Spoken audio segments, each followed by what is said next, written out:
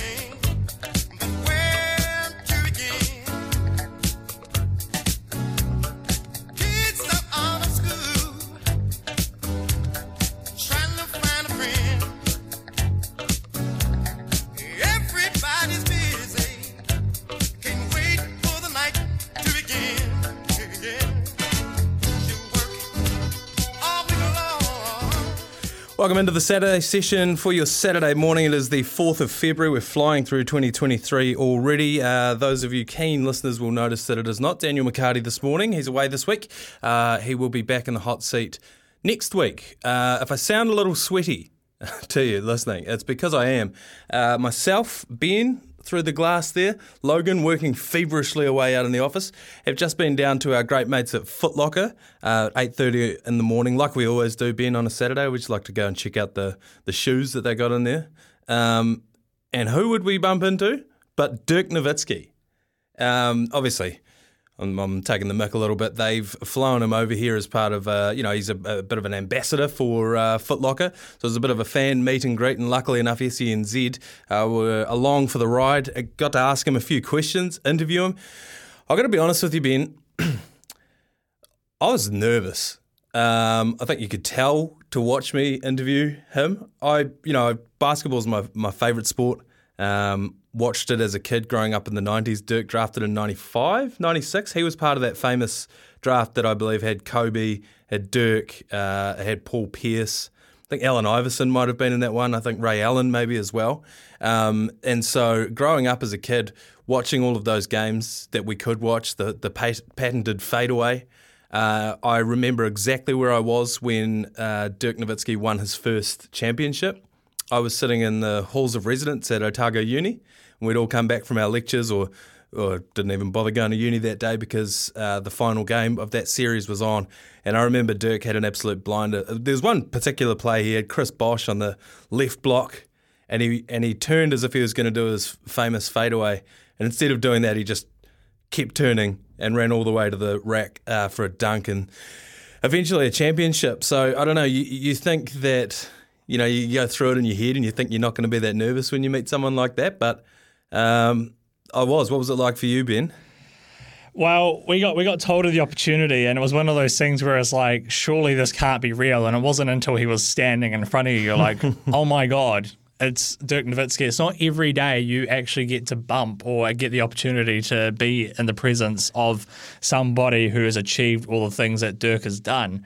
As you touch on, he's regarded as one of probably the best power forwards ever. For sure. Being part of that great Dallas Mavericks side. I think they lost to Miami in the 05-06 final. Yes.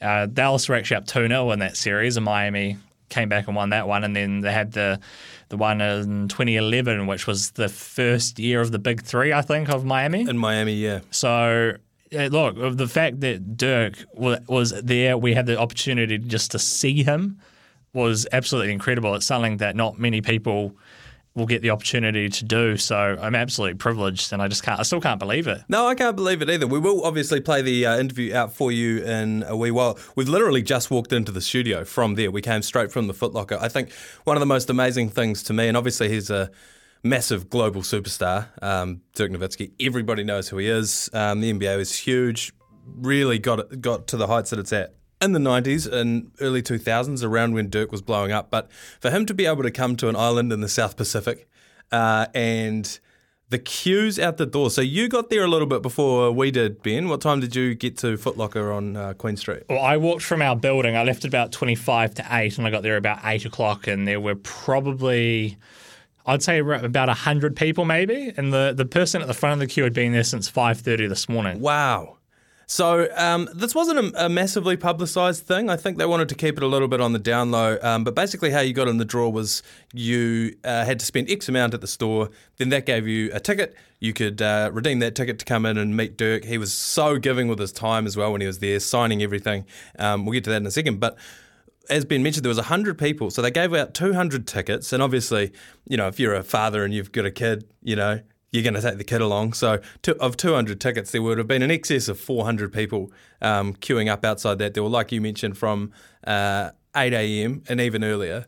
The queue when we left, though, people had already come through and it was going around the corner as well. It was still going around the block, yeah. And I don't think they opened the doors till about 9. Might have been just shortly after 9. We were one of 2 radio stations that were able to interview Dirk. And when you hear the interview later on in the show, that'll be the first time I hear it as well. It was all such a blur to me. I can't remember anything that he said.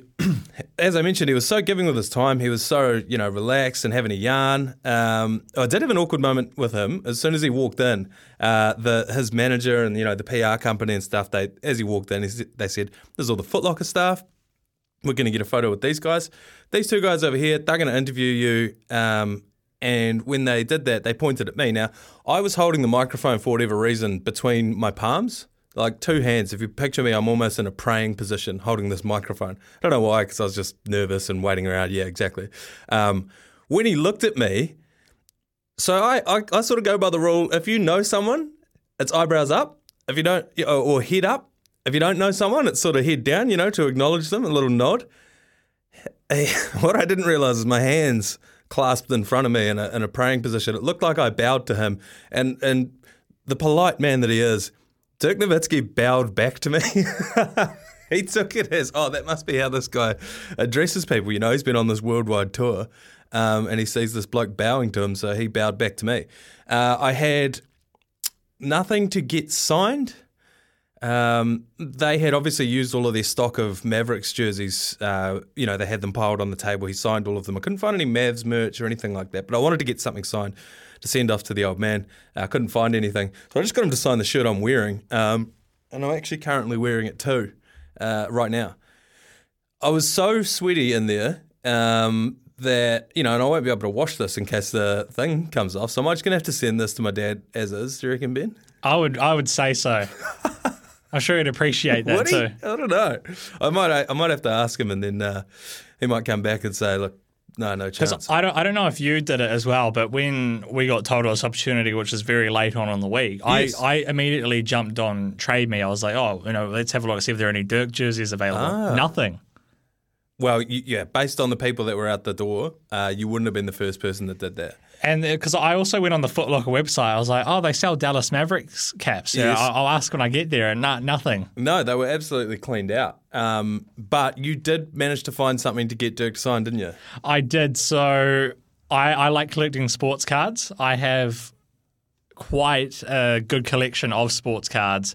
I've got, you know, basketball, I got rugby league, rugby, baseball, American football, soccer, football. I got quite a few. And I was like, I've got quite a few basketball cards. So what me and my mate used to do, this was before they kind of came back in. This is during the lockdown, so this is prior to lockdown. Right. We used to buy boxes on Trade Me, go to 50-50, and you just take a pack out each at a time, open it and see what you got. Yeah. So it was cool. And I thought, surely I've got some Dirk cards in there. Surely. Yeah. I went through my entire collection and I reckon I've got over 1,000 NBA cards. Wow. I had one Dirk card. Wow.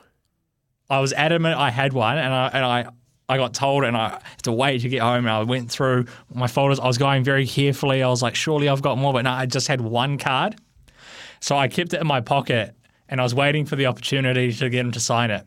And we had the opportunity to be in there before the public got to come in. Yeah. And they were doing a bit of a run through, and I was like, oh, this could be my opportunity. So I stepped up. I was like, oh, use me as an example. And I was like, hi, Dirk, nice to meet you.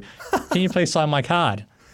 And he did. He did. He's actually kept my Sharpie. I brought my own Sharpie and he kept it. Oh, did he? and then I used the opportunity as well to grab a photo. So it was quite everyone was like, well played, man, well played. Yeah, we'll have to invoice him for that Sharpie. I think that's not good, taking the Sharpie off you. So what, is that going straight on Trade Me, or what's the deal? No, mate, that's going in my little special collection. I haven't got many, I would say, top cards. I just noticed that card I got is actually from the 2010-2011 season. So No. yeah, Wow. it's pretty cool. What would that be worth, do you reckon? Do you reckon you could... I don't know. I guess the hard thing is, though, because I guess I don't really have a photo of him signing it, so I guess people might be like, oh, is that... I have to probably get it authenticized for it to be up in value. Mm-hmm. But I've got like a couple of like jersey cards. I've got a couple of like autographed cards that you get in the pack, so that will just be going in that collection, really. Oh. It's an incredible morning, and like you said, we only found out about it probably Thursday night, maybe even yesterday morning, really, it was confirmed. That meant a sleepless night for me. I didn't think I'd be that nervous about it, but, I woke up, must have been about 4 o'clock this morning. My cat brought a cicada into the room, so that's a great way to wake up. And from then on, I just had alarm anxiety. When you have to get up earlier than usual to go and do something. Oh, yes, that's horrible. And so you wake up at 3 or 4 in the morning, and then you drift off back to sleep. Then you wake up with a jolt and think, oh, God, I've slept through my alarm. And then... that just keeps happening to the point where you just end up not sleeping at all through the morning. So that was my morning, racked with anxiety.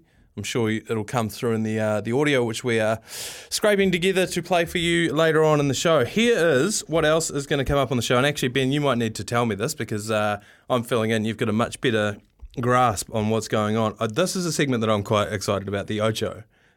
ESPN8, the Ocho, I presume.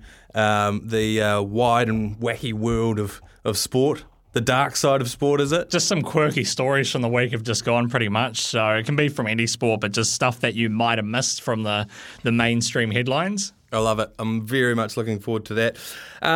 There's been a lot of developments in the basketball world. Just while I was hanging out with a dear friend of mine who goes by the name of Dirk Nowitzki before, news broke on ESPN. Kyrie Irving has requested a trade before the trade deadline. The trade deadline is Thursday American time, which would be Friday our time. That is just another headache for Kiwi Sean Marks. He's the GM of the Brooklyn Nets. Of course, you'll remember James Harden forced his way out of there. Kevin Durant at the start of the year requested a trade. There were rumours or stories coming out that Kyrie Irving had requested a trade at that time. They then sack their head coach, Steve Nash. They bring a bloke by the name of Jacques Vaughn in to coach them and turn their season around. Then KD goes down with an injury. And now, the latest, Kyrie Irving has requested a trade. Where could he possibly go? Could a reunion with LeBron be on the cards? Plus, in the NBL, the Sal's NBL, that is, plenty of signings, a lot of movement. I understand the Hawke's Bay Hawks have been frantically signing new and quite big names as well to their franchise, as well as ramifications for the Breakers. They were waiting on a result last night, which did not go their way. That basically means that if they want to finish in second place this season, they need to win. It's a must-win game in their next matchup. So to talk all of that, I couldn't think of anyone better than Justin Nelson. He used to be the GM of the NBL. He's been involved in basketball for many, many years, both broadcasting and in operations. And I couldn't think of anyone better to come on and break all of that stuff down for us. Of course, it is the Saturday session, so we need to be talking cricket. There's a lot of cricket to talk. Kyle Jamieson back into the team. He's going to play the first test and then not the second test. That seems bizarre to me. I don't really know a lot about injury management, so I need to get someone on who does. Hamish Bennett will join us at about 11:30 to explain all of that as well. Of course, all of your sporting headlines we will go throughout the show, and after 12 we're going to take a couple of races as well around the 12:30 and 12:45 mark. I understand, Ben, as well, that we generally on the Saturday session Explain the segment to me. It's picks to run a mile from. Sporting tips you should run a mile from. So are these tips that we'd like to throw out there but not stand behind, basically? No, we stand behind them. So usually the guys in our group chat, we will, if we get it right, we let everyone know about it. But it used to be put your house on it. Right. So but you all lost your houses. Yeah, we all lost our house. I never owned a house, so you never will this way. Exactly. So yeah, it's just we give our tips, but we do like to think they'll come through. It's more tips you're going with your heart over your head or your gut. Essentially, I'm a big vibe punter. But I think you'll appreciate this. A few times last year, Grant Elliott did some tips, and to me, I thought they were absolutely outlandish. So instead of doing my own tip, I said I'm going to go the exact opposite of Grant Elliott and just bet against him. Yeah, bet the house against short Grant Elliott. Yeah, and I won. And then I thought, you know what, that worked. I'll do it again, and I won. Okay. Well, I'll hit the TAB. I mean, we did it yesterday. Sam Hewitt and I sat and watched 2 games of basketball. We got on LeBron and Luka Doncic to score 65 points, 18 rebounds, and I think 15 or 16 assists. We were both so sure of it. We were telling everyone out in the office to get on it, and a lot of them did. So I think that's the exact kind of thing. It didn't come in, not even close. And I think that's the exact kind of sporting tip that you need to run an absolute mile from. I can see Logan feverishly working away out there in the office. He's scrambling around, plugging things in, unplugging things, yelling at his computer. So I think we'll take a quick break here. And with any luck, on the other side of this ad break, we will have that interview for you from Dirk Nowitzki. Stay with us here on the Saturday Session.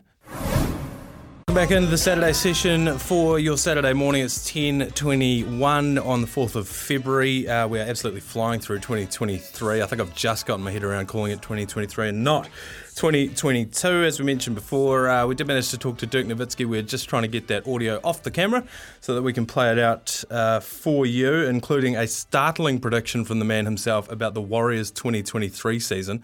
I'm looking forward to hearing that one back. All right, in the meantime, better let you know what's going on around the traps. These are your sporting headlines. Anthony Joshua has a comeback fight.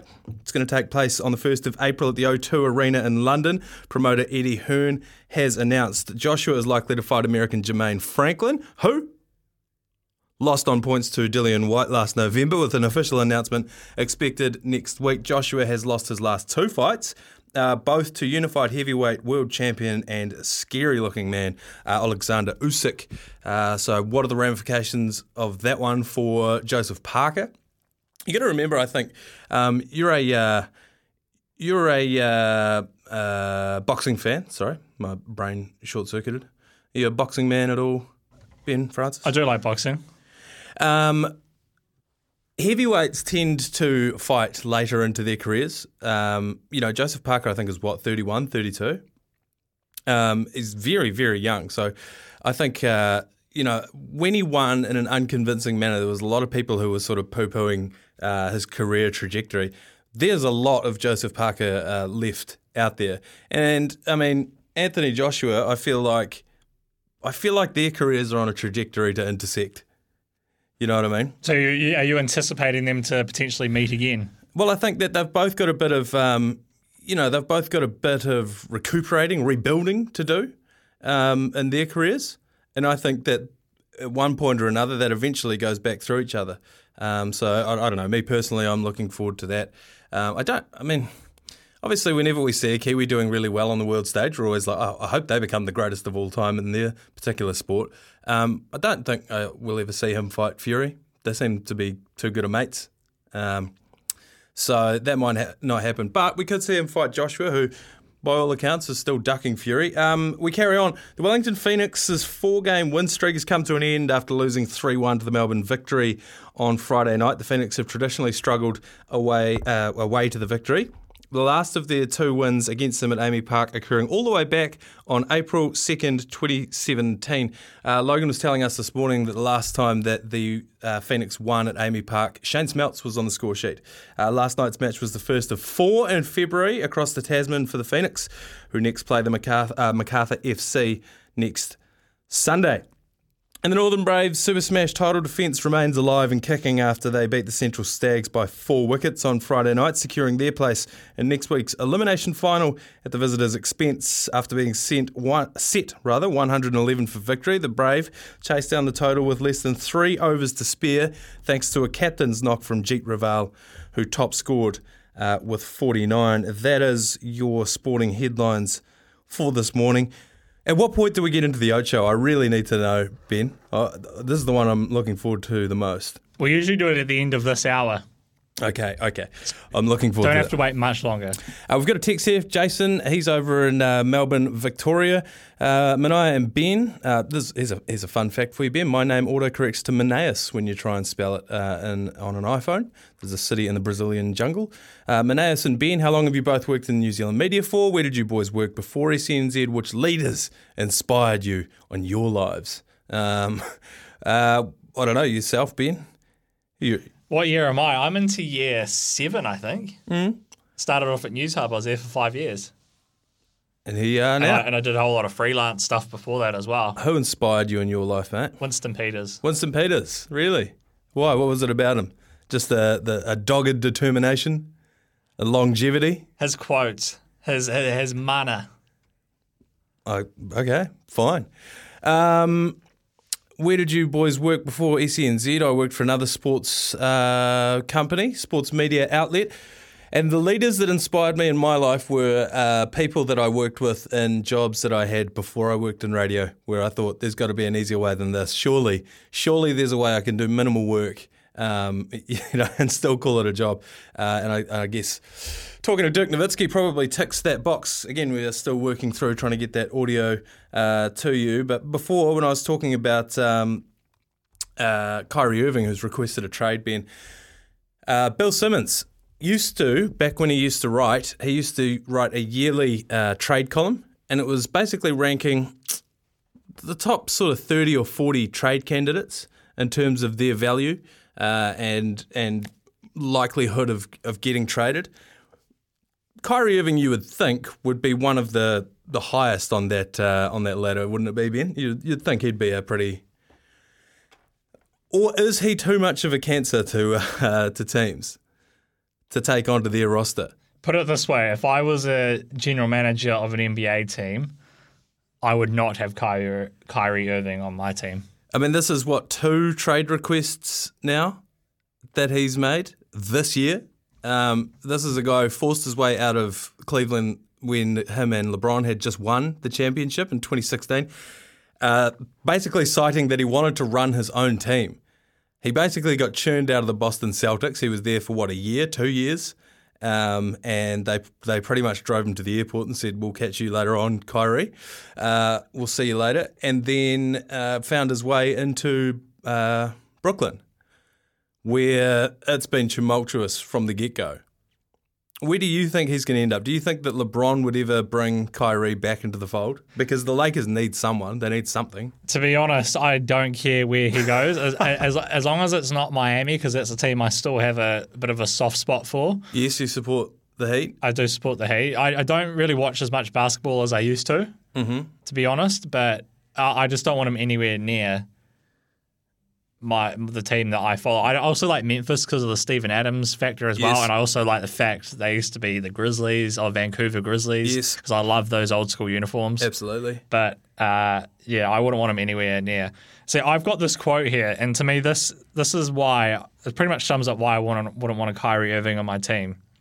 You can bring in the best stars into a bad culture. They will become bad performers. If the culture is strong enough, new people become the culture. If the culture is weak, the culture becomes the new people. And I feel like if I bring in a new person like a Kyrie Irving, he will make that a bad culture. Oh, 100%. I think that's without doubt.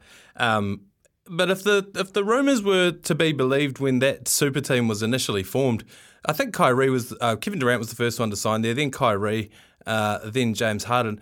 You would presume that they've all talked to each other and wanted to go there. When has a Brooklyn super team ever worked, though? It hasn't. even when they went from the New Jersey Nets to the Brooklyn Nets, remember Jay-Z was the owner, and it turned out he owned 1%. They pretty much brought in the 2008 Celtics winning side. They did, with a whole lot of other pieces like I think Deron Williams, Joe Johnson. They just brought in a whole lot of people like that, and it just didn't mesh. So every time Brooklyn has tried to do this, it has never worked. So when this actually first happened, I wasn't surprised because this has happened before. It's nothing new. Brooklyn, super teams just don't work in Brooklyn. And this is probably blasphemous to even ask, but does our Sean Marks deserve any of the blame? If we're handing out slices of blame pie, does he get one? He does to an extent, but that is only because in his position of power, when things go wrong, you are the fall guy, essentially. Despite whether it actually was your fault or not. Yeah, it could have been the owner who said, look, get me these people. We want to bring a ring. And it's unfortunately because Sean Marks is in that position, that makes him the fall guy. And I guess on paper, you put that team together. If you're playing a PlayStation game and you can put that team together, no one would want to play against you. You've got all the superstars on one team. You would win every time. So you can't fault a guy for turning the franchise around like that, can you? Yeah, but how often do you see in the NBA, though, a guy who will play in a team system and he is a very good player, but as soon as he goes to another team, he is absolutely dreadful because the team that he's gone to, he's just gone for the money, but the team he has gone to, it doesn't suit his style, it doesn't suit him personally, and then we end up with all these guys who are on big contracts and end up getting released around this time, and then they go sign with a championship contender. And they're back to their old selves again. Almost like that, yeah. So because they've got that lesser role, there's not as much expected of them. But it happens so often in the NBA now where guys just go from one team, take that big paycheck, and they just never perform because they were playing in a system, playing with guys that just suited them well, and now they don't. I don't think many players really think of that. They just want the money.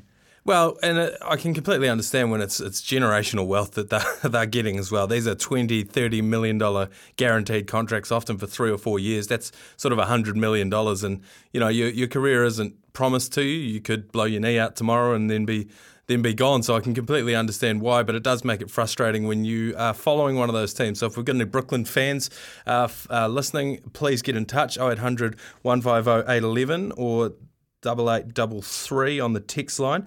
That is the Tempur and Bedpost text line. Tempur and Bedpost range of mattresses and adjustable bases adapt to the exact shape of your body.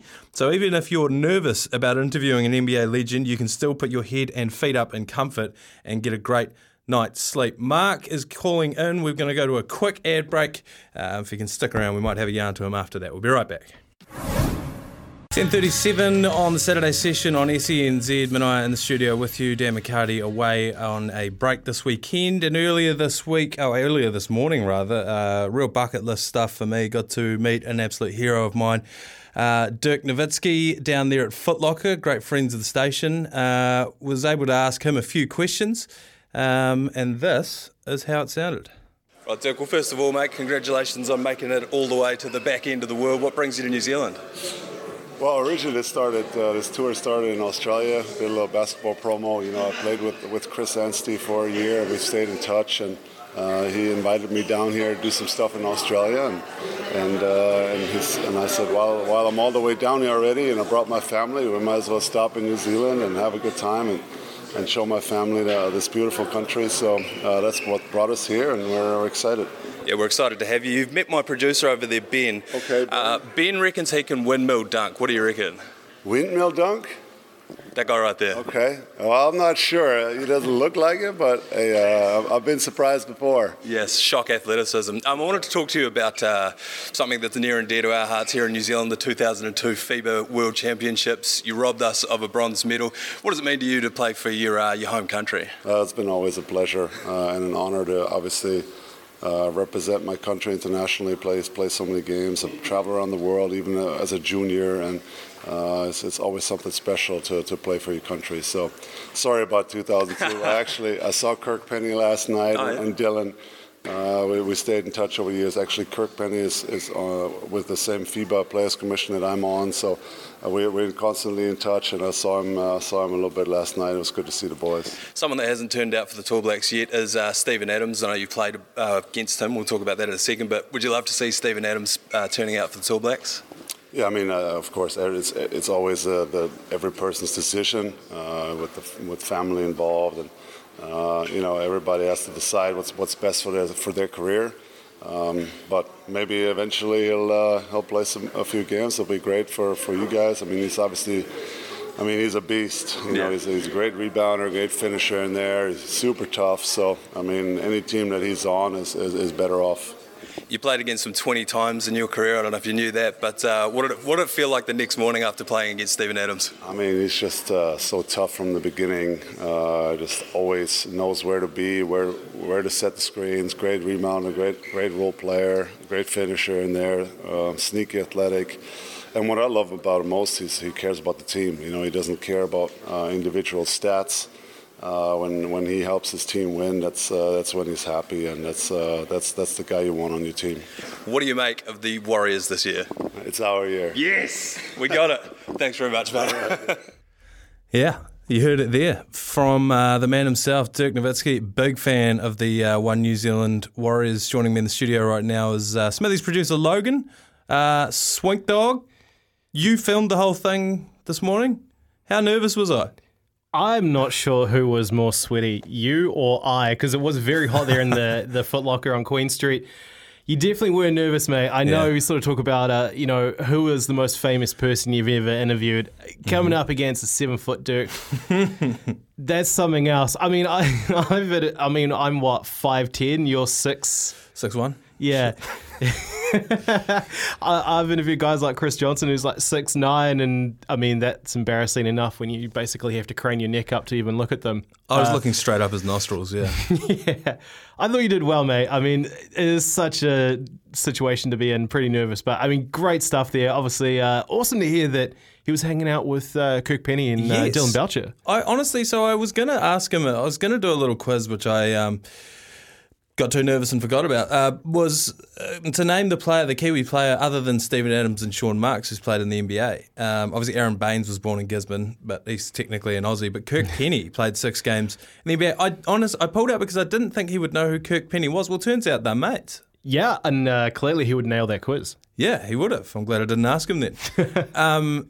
And then obviously talking to him about playing for his country, and he mentioned that it's each player's decision. It's such a tough one, particularly for Steven Adams. He's getting paid ungodly amounts of money over there, and I think while you're in the prime of your career, his team is more or less a contender this year. You do have to sort of put your priorities in order, don't you? And I think Dirk, obviously, like you said, he'd love to see him play for New Zealand, but he's got his own stuff to work out. Yeah, I think that's where I'm at with Steven Adams playing for the Tall Blacks as well. Yeah, I'd love to see it happen. Sure, it's going to happen somewhere down the road, and I think it probably would likely be more in the tail end of his career. You don't want to play a FIBA window match, get hurt, and then you've screwed your NBA team, right? 100%. And I think, I think he may have a grievance or two with New Zealand basketball about the way that they supported him or the lack thereof during, when he was coming up. So I don't know. It was just good to hear Dirk saying that he was keen to see him out there in the black jersey. Just another man in Steven Adams' corner for sure. Yeah. I think the best time for Steven Adams to come put on the black jersey is an Olympic time. Yeah, 100%. So we'll see how that one goes. Ben, he didn't seem too confident in your dunking abilities, did he? I don't know. He could have just been doing it for the interview. Yeah, he might have been playing up for the cameras a little bit. He could have been intimidated. He could have been intimidated. He did size you up. He sort of had a little look and he was like, oh, yeah, this guy here. Well, I am 6'5". You are 6'5", and you allegedly could windmill dunk. I said I did it once. Well, that counts as having windmill dunked. Yeah. So I know you're feverishly working away out there, but I don't know whether it'll be today, but that video will be out on social media at some point. Yeah, we'll get it up onto the SNZ YouTube Quick Smart this week. So, if you haven't subscribed to that, just SNZ Radio on YouTube. Hit us up. Yeah, it was excellent. Thanks very much for filming all of that, Logan. It felt like it went for 3 hours. Turns out it went for 3 minutes, but we were very pressed for time. As I mentioned, there were about 500 people waiting outside. So if you missed it, we will put that bit of audio up. Well, you can obviously go back and listen to the podcast of this show. We're going to play it again later on in the show because that's probably the coolest thing I'll do today. I would be shocked if something tops it. We're going to go to a quick ad break, and then the thing I've been looking forward to all morning, we're going to the Ocho. 10:49 on the Saturday session with Mania and for Dan McCarty this morning. It is the 4th of February. That's a Saturday. Happy Waitangi weekend to you. Hopefully you've got a decent break off over this time. It is now time for the Ocho, ESPN 8, the quirky and bizarre sports stories that you may have missed. Now, crashes are far from uncommon in cycling, but it's rare the sport witnesses a pile-up so problematic that it ends the race altogether. So spectators were stunned when a crash at the Star of Besiegers, am I pronouncing that right? Put such a strain on medical personnel that Stage 2 had to shut down before the finish. Team Total Energies cyclist Valentin Ferrand was left fighting to stay on solid ground after he was left hanging from a bridge due to the rush of riders in one spot. Over 40 people were involved in the crash, and the stage had to be called off as there were not enough medical staff to attend to the injured. That reminded me, I went to the Gloucester Cheese Roll one day. Stop me if you've heard this story, but that's where they chased that wheel of cheese down the side of essentially a grass cliff over there in England. Mark Ellis won it one year. You will have seen it on the news. Well, the medical staff, ambulances won't go there because it's an unsanctioned event. So the local rugby team will stand at the bottom of the hill and catch anybody who comes flying down the bottom. Perhaps this bike race could benefit from something like that. Pile-ups, not uncommon, but something on that scale, ridiculous. This one was good. I saw this one the other day live in action. NBA star Dylan Brooks left rival Donovan Mitchell furious as a cheap shot towards his sensitive area sparked a mass brawl and caused the duo, both of them, to be ejected. Cleveland Cavaliers guard Mitchell and Memphis Grizzlies opponent Brooks became embroiled in an ugly scuffle in the third quarter of Thursday's clash. Brooks had a big layup, was blocked by the Cavaliers, who were leading 81-76, and was knocked to the floor, Brooks was, as Mitchell grabbed the ball. Brooks then rolled over and swung up to hit Mitchell, connecting with the 26-year-old's groin region. Mitchell, clearly incensed by Brooks' below-the-belt shot, retaliated by launching the ball towards him with the pair both on the ground under the basket. One of those hold-me-back moments ensued. I think one of the highlights for me of this, there was a security guard who ran in to try and break up the fracas, and as he came running in, he, I think, stumbled or tripped, ended up tackling one of the players, just pretty much just about cleaned him out. You would have seen this fight, Ben? I initially thought that the issue was Brooks rolled over onto Donovan Mitchell's knee, but no, upon further replay, there have been a couple of instances in this. Most famously, Draymond Green hit LeBron and was suspended for a game in the 2016 finals, and I think it was Draymond Green as well, kicked Steven Adams in the exact same situation. The only time Steven Adams has ever reacted to getting hit. Because if you remember earlier in his career, I think it was Vince Carter elbowed him in the head. I think Zach Randolph was another one that elbowed him in the head. No, I think Zach Randolph threw a punch at him. And he just didn't flinch. And there's been quite a few incidences where Steven Adams has been involved, and he just usually just stands there and he's like, is that all you've got? Is that all you got, mate? Yeah, people always call him the, some people... The grubbiest. Yeah, people call him grubby, but I don't think that's quite right because he's never intentionally doing any of that kind of stuff. The way I look at it is that he's not being grubby. For me, that when I look at what he does, I'm like, that's the way I was taught to play basketball. So to me, that is how we play basketball down here. It's a very Kiwi way of playing basketball. It's a contact sport, isn't it? Exactly, it is. Like my coach told me when I played at school, he said, dunk it. He didn't say that. He said he would tell me, be a pest. He said, just drop elbows in. He said, just do things like that because that will irritate them. He said, just do things like that. As that's what I did. I just, every time I got the chance, I had to just drop a bow. just drop an elbow in there, yeah. And I don't think that I honestly don't think that Steven Adams does any of that stuff maliciously. Like I don't even think that it enters his mind to be niggly like that. I just think that over in America they've got a different idea of what tough is, and to them, tough is getting up and throwing the ball at someone and mouthing off, and going into the press conference afterwards like Donovan Mitchell did and said that he's been busting Dylan Brooks for years, and that's why he blew up. But Kiwis are more just do your talking on the floor, don't you? But it's like the hard screens as well that he sets, and he absolutely floors, demolishes people. Yeah. And as a dear friend of mine and the show and the station as well, Dirk Nowitzki said earlier, Steven Adams is the way that he cares for his teammates. Every team's better for having him on it. Ja Morant went in for a layup the other day, or a dunk, and as he was falling, Steven Adams caught him in midair. Here's a question for you. Mm-hmm. Would you rather be on the receiving end of one of these Steven Adams screens? Whatever the next thing is. I was going to say, you're going to have to try tackle Jerry Ceci running at you. Yeah, so See, both. It's a hard, tough one, isn't Jerry it? Ceci can run faster than I can, so I'm going to take me running into the Steven Adams screen because I'm only running into him as hard as I can run. He's not running into me. So I think that's probably the one that I'm going to take. If you missed it, again, we will be playing out the Dirk Nowitzki audio later on in the show. He talks about what it's like to come up against Steven Adams. And just from the way that Dirk walks these days, it can't be too pleasant.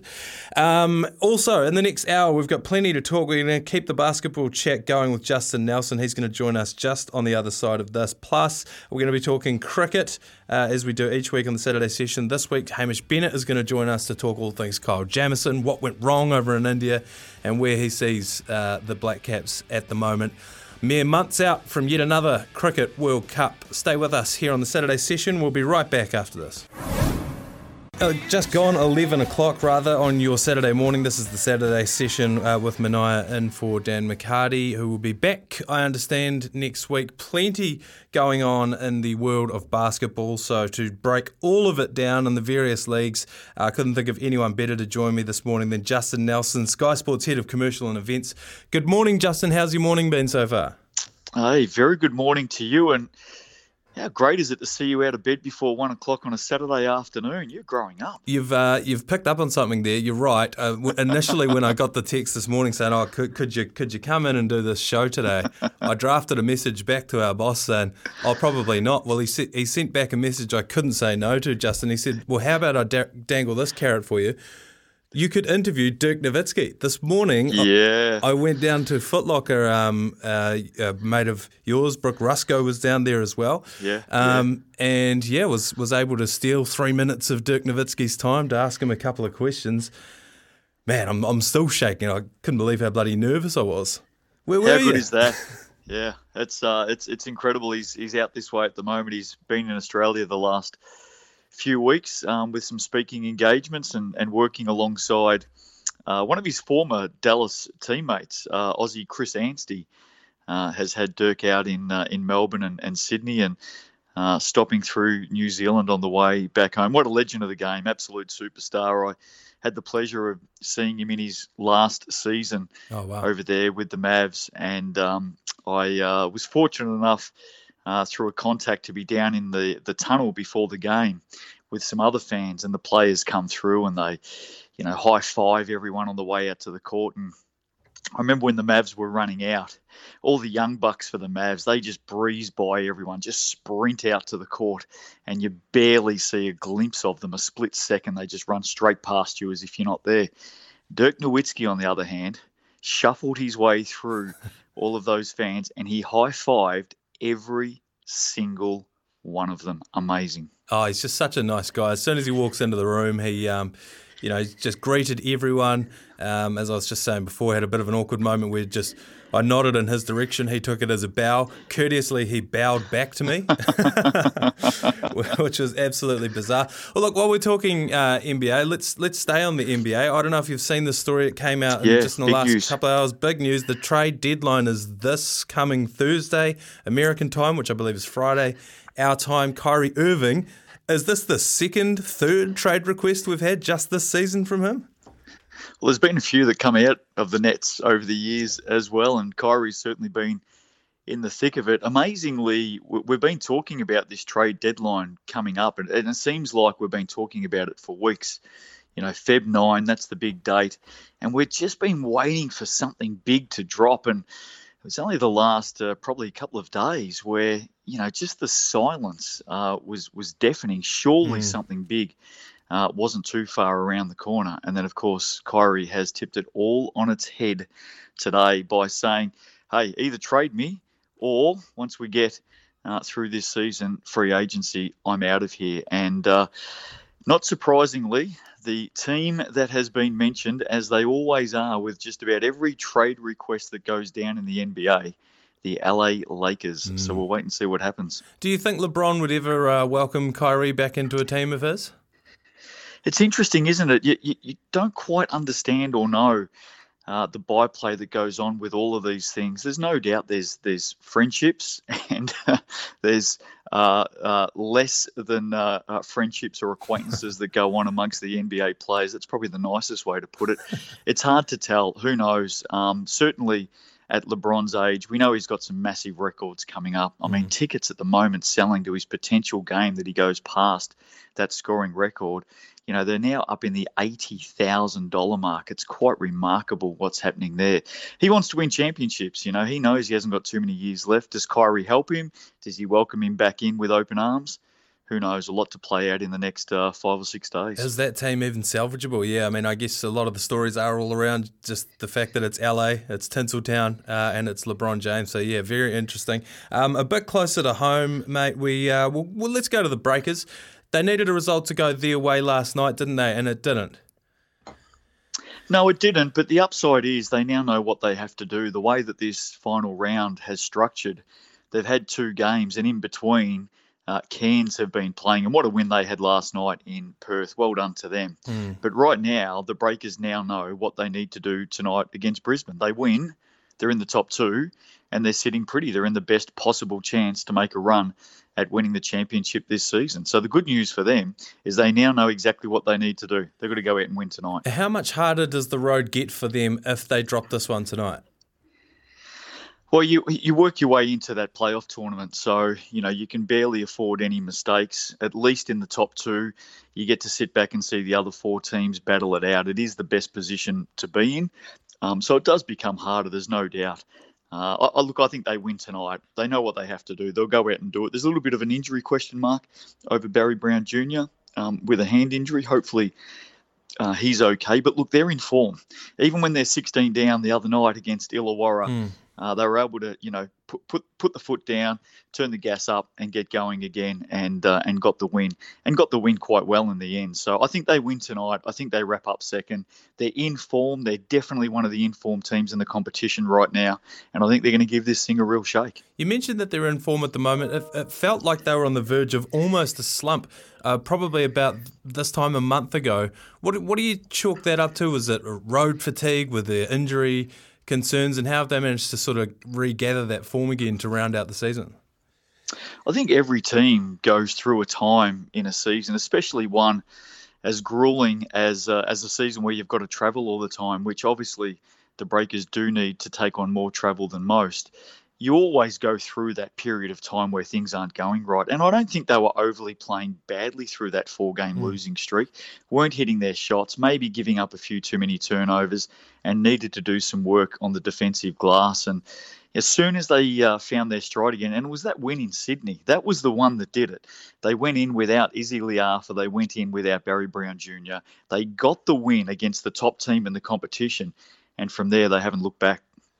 If we move a little closer to home, news stories are starting to flood everyone's news feed about the Cells NBL. The moving and shaking has started. I guess it starts at the top as well. They've appointed a new GM of leagues, Marie Taylor. Do you know Marie at all?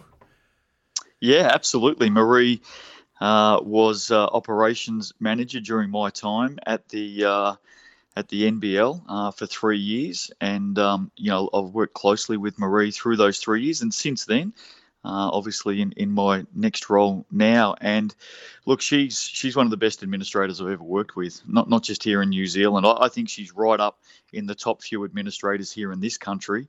And certainly one of the best I've worked with across New Zealand and Australia. Very unassuming, doesn't like the accolades, doesn't like the pats on the back, very much loves to work in the background. She steps up to the top job now, and I can tell all basketball fans out there, and certainly fans of both the Cells NBL and the GJ Gardner-Holmes Tauihi competition, you've got yourself a damn fine leader. She is absolutely one of the best going around. And contracts starting to be signed. I mean, you mentioned how many fans there are. The Cells NBL really feels like it's going from strength to strength. And when you think about last season, I think this one of the standout moments for me was that Rob Lowe performance. Yeah. Dunks, step back threes, overtime, all of that kind of stuff. He's just re-upped with the Tuatara again for another season. How big is that for them?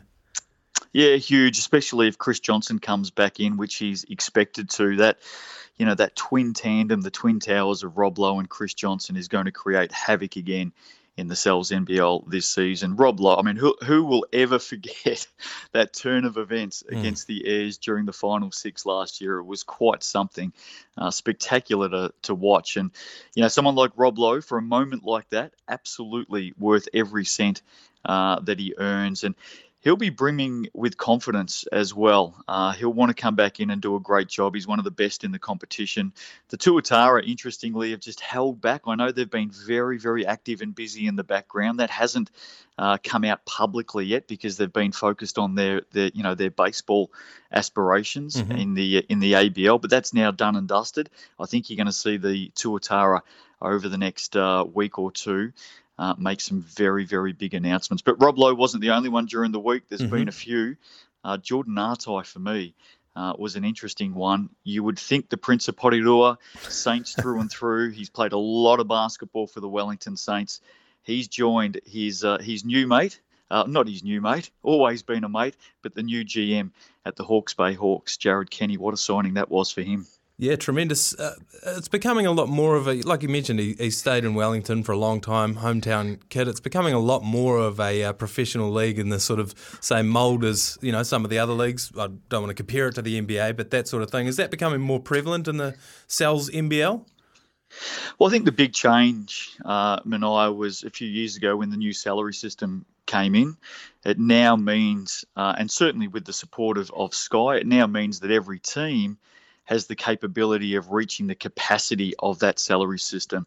And with that, there's more money for players because all the teams can reach that limit, whereas in the past, one or two could spend big and the rest were struggling to keep up. We now see a far more balanced competition. Anybody can beat anybody on any night. And importantly, because that the money is there and it's spread across the entire competition, the players are moving around a bit, and that's adding some real depth, real talent to every team, and it's good to see. And some talking points on a Saturday morning show on SENZ as well. If we stick with the Taylor Hawks, Hiram Harris is the other signing that's making a bit of noise. What sort of impact's he going to have on that team? What kind of player is he? Yeah, huge. Look, he could come out and be one of the best players in the competition this season. He's had another very good year, very solid year, playing an important role for the Adelaide 36ers in the Aussie NBL. He's another year older, another year experienced, still a young man. He's got the ability to do it all. He's a walking triple-double potentially in every game, does a bit of everything, both ends of the floor. He's a two-way player.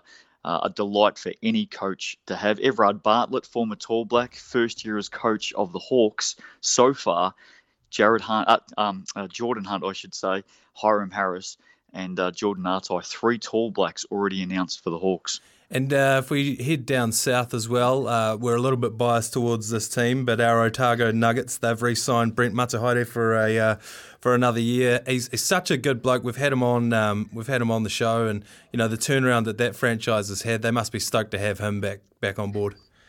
Well, how can you not? He stepped in the 2020 showdown, of course, during that COVID-impacted season where we had the bubble in Auckland, the draft, the famous draft now, where, ironically, the Nuggets picked up Jordan Artai, Jared Kenny, and Jordan Hunt. And those 3 are now back together at the Hawks. First time those 3 have been back together since they were at the Nuggets in 2020. Brent Matahaere, got a championship in 2020, and then, of course, last year, how memorable was that for the Nuggets? They win the title in 22. He's won 2 championships in 3 years. Great to have him as coach. And gave up his job, I understand, as well, to go back and do that. So a real bet on yourself situation, wasn't it? Great to see that kind of thing rewarded. Well, thanks very much for coming on the show this morning, Justin. What does the rest of your weekend look like, Matt? Yeah, look, it's pretty busy. There's a lot of sport coming up. You know, if I put my Sky hat on, basketball's just one thing. Super Rugby's not too far away. Opiki, ANZ Premiership, like smorgasbord of sport coming up in New Zealand this year. Not just domestically, World Cup, of course, mid-year. It's a really exciting time for sports enthusiasts right across Aotearoa. Just can't wait for it.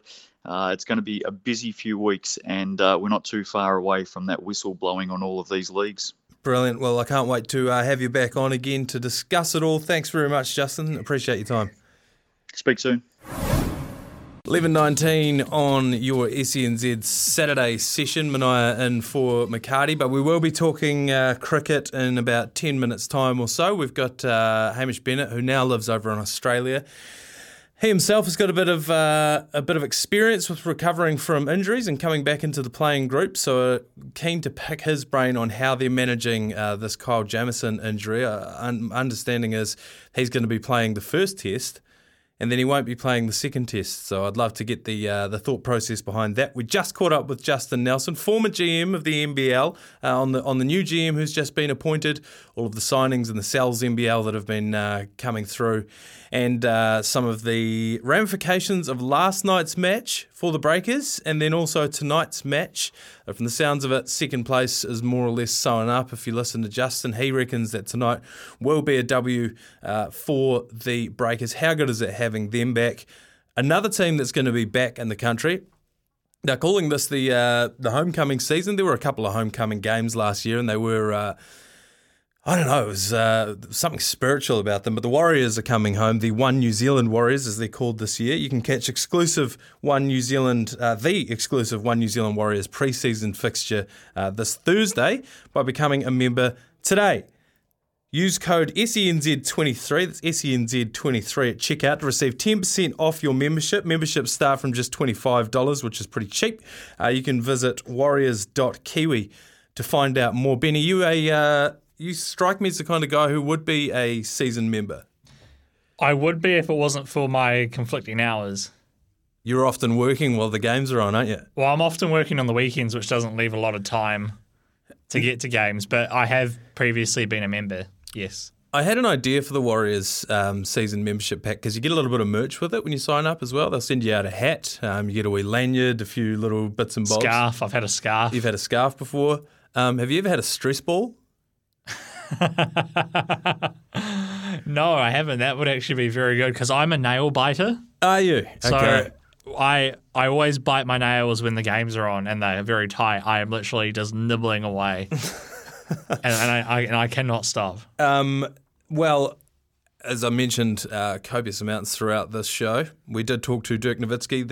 There's a link to, I believe, that chat, the audio of that chat up now on Twitter, isn't there, Ben? You can go and listen to that. Right at the end of that, I asked him a question about our One New Zealand Warriors, whether it was our year or not. And Dirk Nowitzki believes it is, doesn't he? He does. I think... He probably really didn't know, though. I think you kind of pressured him into saying it. Do you think that I actually fed him the line directly before I asked him the question? I would say so. If I was a betting man, you might have been right. And you are a betting man. We will get to our tips to run a mile, sporting tips to run a mile from later on. I've got a couple of doozies. They're all going to be basketball related, as is the theme of the show today. Talking about the stress ball, talking about biting your fingernails, and talking about the Warriors starting up. Is it just this Thursday? I can't believe how quickly that's come around. Even with all the CBA stuff going on, whether they'll start on time, whether they won't start, whether the All-Stars game is going to go ahead next week, put all of that aside. Do you think you'll be biting your nails a little bit less this season, Ben, because of the depth that we've got at the Warriors? I don't know if it'd be biting my nails less. As a fan of the Warriors, you just want to see them do well. And what I mean by that is if they lose, of course, that sucks, but you kind of want to see the effort and then those losses don't hurt as much. I've said that the Warriors' best period since the Ivan Cleary era was when Todd Payton was in charge. Yeah. So I think during that stretch, the Panthers, they went on like a 15-game win streak. Yes. And I think they lost in the final, or they lost a game before the final. But other than that loss, the team which actually had the closest scoreline to them was the Warriors. I think it was about 6 or 7 points.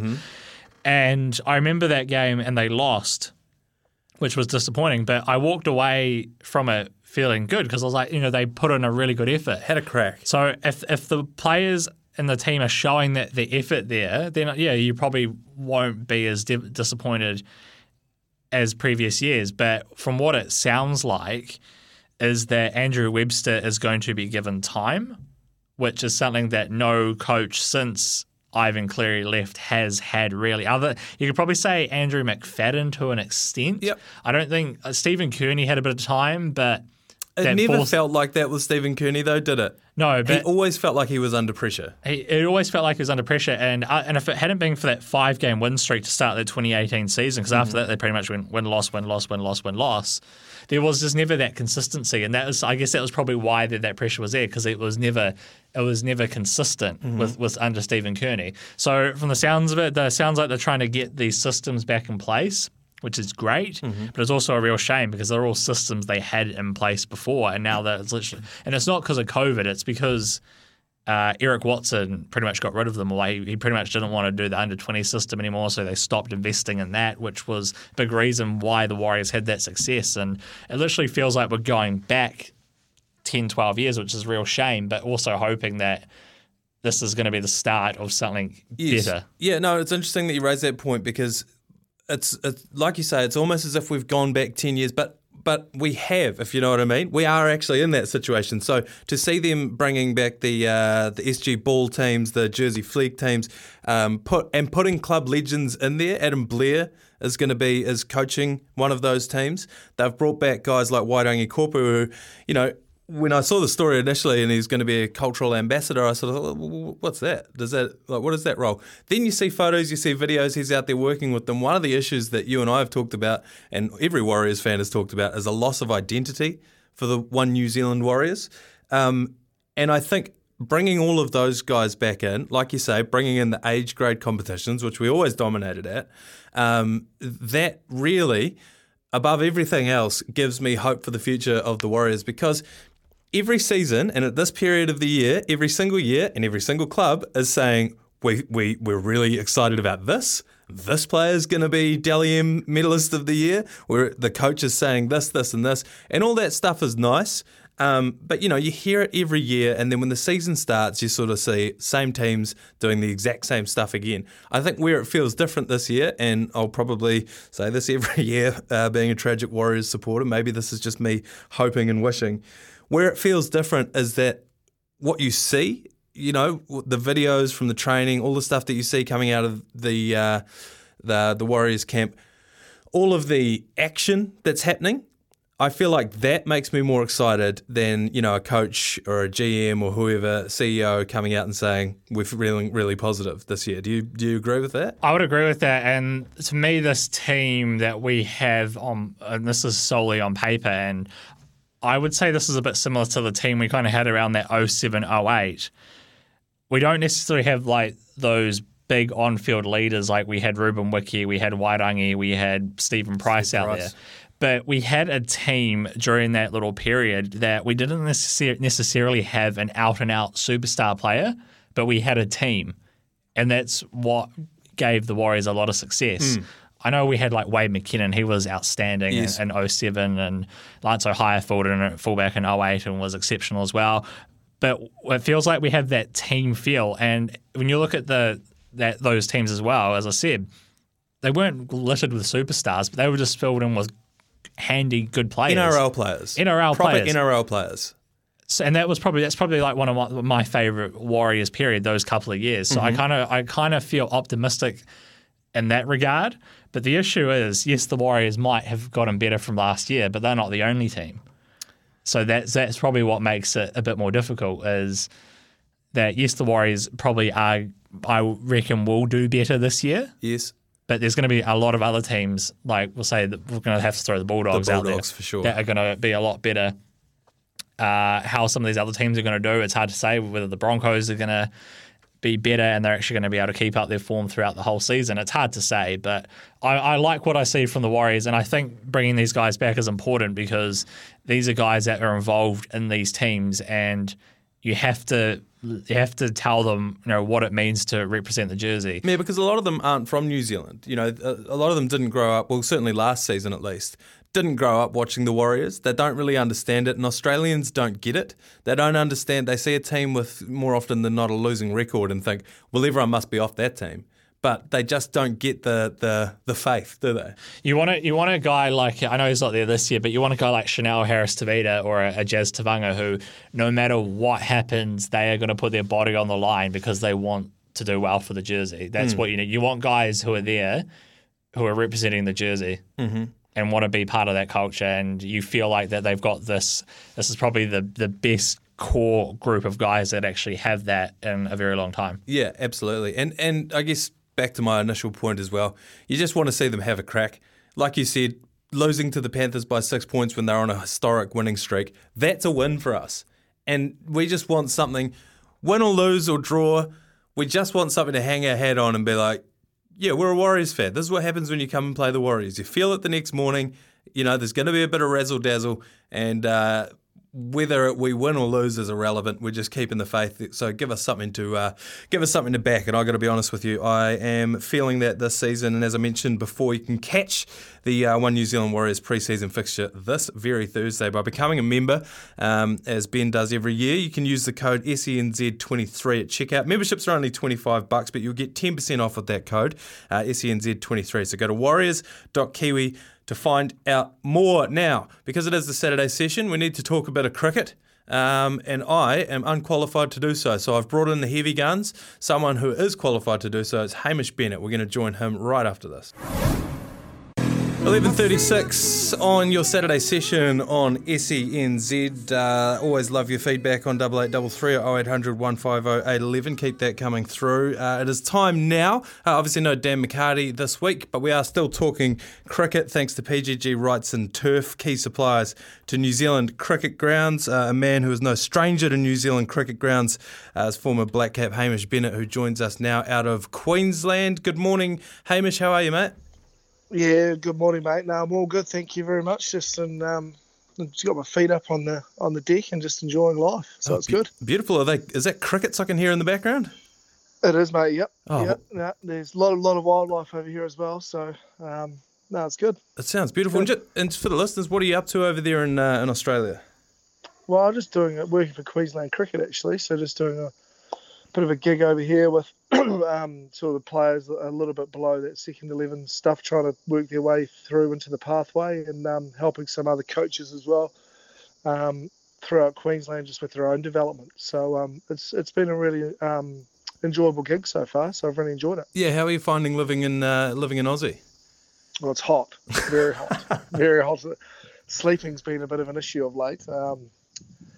Yeah, need a bloody good fan, mate. I'm going to give you the tip. And it's almost the opposite to living in New Zealand. So in the morning you get up and you open your windows and open your doors, get the fresh air, and then during the day you lock the house up and shut all the blinds, try to keep all the heat out. And then as soon as the sun goes down, you do the same. You try to get as much cool air into the house as you can. Yeah, absolutely. No, I've always said that about Australia. It's so bloody hot. It might as well, when it's 40 degrees, it might as well be minus 40 because you just can't go outside. You can't do anything. Are you living out in the country from the sounds of it? Have you had any run-ins with the wildlife? No. We're actually in Brisbane. So we I had a couple of possums running on the roof last night, so I needed a rifle. But there's plenty of wildlife out, so it's definitely been eye-opening. And that aspect of been growing up in the South Island, you didn't see too much sort of bugs or critters and stuff. So I've seen a few, so it's good. No, I completely agree. I read online that you were born down there in Timaru. Yeah, mate. Yep, mighty Timaru. So no, we go good there. I mean, the New Zealand under-19 girls captain was from Pleasant Point, which isn't too far down the road. So I myself South Canterbury. Myself I'm from Waimate, so just up the road there. Waimate though. I don't know if we want to be painted with the same brush, but. Well, I've counted them up. I've only got 5 fingers on each hand, so there must have been some outside genetics coming into there. But I didn't bring you on to talk about that. Listen, the Black Caps have been over there in India. Always a tough ask for any team to go over and play against India in India, but a little bit of a taste ahead of the ODI World Cup later on this year. We'll get to that in a second. But that last T20 match, you see this from time to time in T20s, don't you? These kind of score lines where you just sort of think, is there any analysis to be done there? You know, could you look at that and say, well, if this guy had gone better, maybe we would have only lost by 150. You know, how do you sort of see that playing out, or is that last T20 just an anomaly? I think it's one of those things from a touring team that's been on the road for a wee while now. You know, they were in Pakistan, then come to India. I think, you know, if you're being really honest with yourself, I think a few of the boys are probably already on the plane.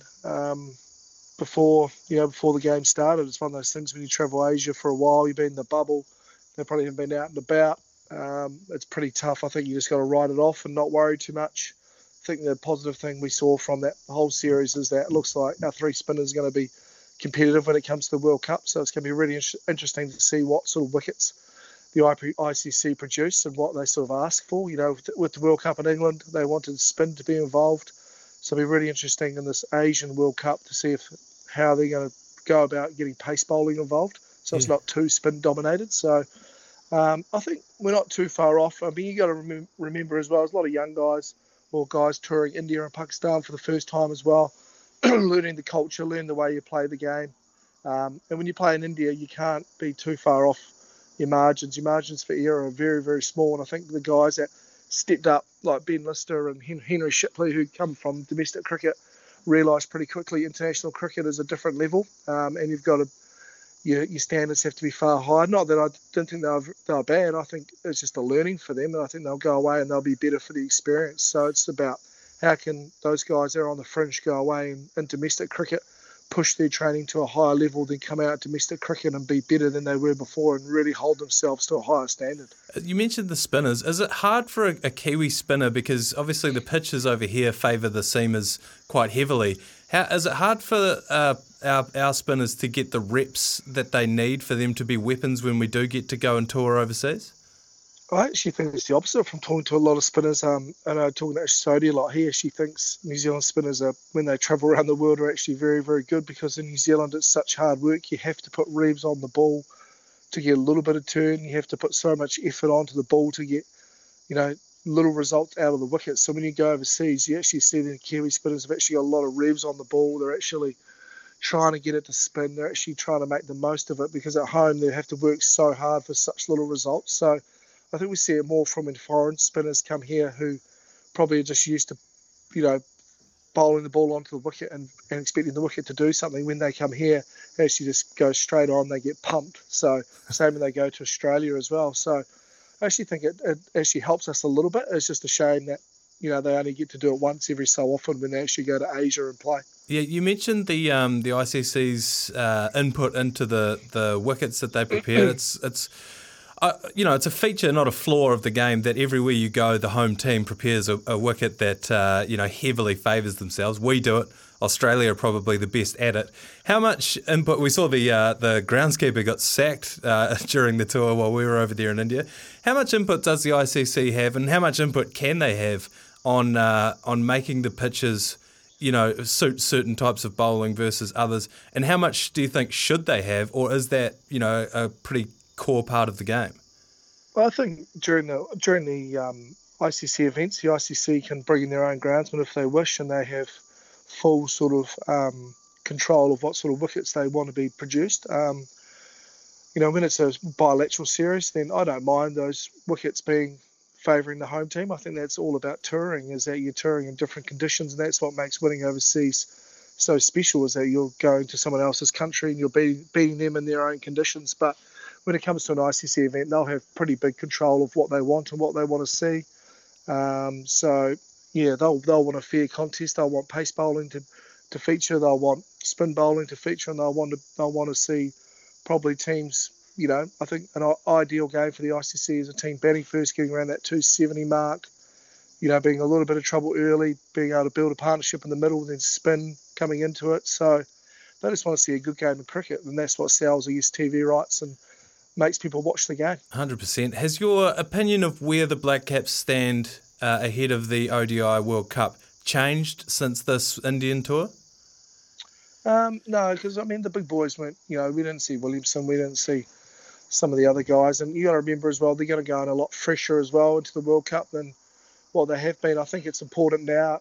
These guys that have just come back from Pakistan and India, a few of them, like Finn Allen, I look at, maybe he's probably good to have some time off. I know we've got domestic cricket back here, and unfortunately something has to take a hit. He probably needs a little bit of rest up before he goes to the IPL in preparation for the World Cup, and then he'll probably play a couple of other T20 tournaments in the winter, and then they go to England, I'm thinking September, and then you got the World Cup in October. So I think they need to use the time now to sort of freshen a few of the guys up and get their mentality right. So making sure that they've got they're not going to burn out in the winter, playing other competitions and leading into the World Cup primed and good to go. Yeah, and on that note, the big news of the week in the cricketing world here in New Zealand has been Kyle Jamieson named in the squad to take on England in the 2 Test series. The stories out so far say that he's going to play in the first Test, but not the second Test. You yourself have come back from injuries in the past. Is it quite common for someone to play, the first Test and not the last Test, or how do you think that injury will be managed and the thought process behind that? Well, I think straight away looking at us, those English Tests aren't ICC World Test Championship Tests, are they? So looking at that, I guess that's brought the value down. Maybe that's not the right term, but maybe it's brought the value down of those of Test series that aren't ICC, World Test Championship points. And you've also got to remember to play Sri Lanka as well, so he could possibly feature in all those Test matches as well. They'll want to get him through a Test, see how he goes, give him a bit of recovery time, and then get him going as well for Sri Lanka. So I don't mind the move. I think a lot of the time we look at the short term. We look at the short-term stuff, whereas actually I think we've got to have a look at the well-being and the holistic and the athlete development over a long period of time. We obviously don't want Kyle's back to refracture or pick up another little niggly injury. So I think it's a smart move from my personal. I mean, it'll be frustrating for Kyle because he want to play, frustrating for the public. But I think in the long run, when you look at it at the end, he's got a lot of cricket coming up. I mean, he'll got the Sri Lankan series after that. I'm pretty sure he didn't get picked up in the IPL, did he? Or did he? Oh, a better producer would have been able to tell me. No, I couldn't tell you off the top of my head either. Either way, he's going to the IPL or he's going to Pakistan as well. So he's got cricket until the end of April, middle of May anyway from now. So he's got a pretty big, and on that tour of Pakistan, he'll have to be leading that attack as well in the white ball series. So he's got a lot of cricket coming up. So I think it's a smart move in the long run. Well, mate, we greatly appreciate your time joining us this morning at, I believe, is it at 8:30 over there in Queensland? Yep, but it's a different lifestyle over here. Everyone gets up at 5 a.m. It's the best time because it's nice and, cool, as they like to say over here. And, so it's actually a good time to be up and about. All right, brilliant. Well, we'll let you get back to the pool and enjoy the rest of your morning. Thanks very much for joining us, Hamish. No, cheers, mate. Thanks for having me on. Former Black Cap Hamish Bennett there, and South Cantabrian as well, joining the show to talk all things Black Caps at the moment. Plenty going on. And like you mentioned, Kyle Jamieson's injury, it's very much more the public that are very keen to see him getting back on board as quickly as they possibly can.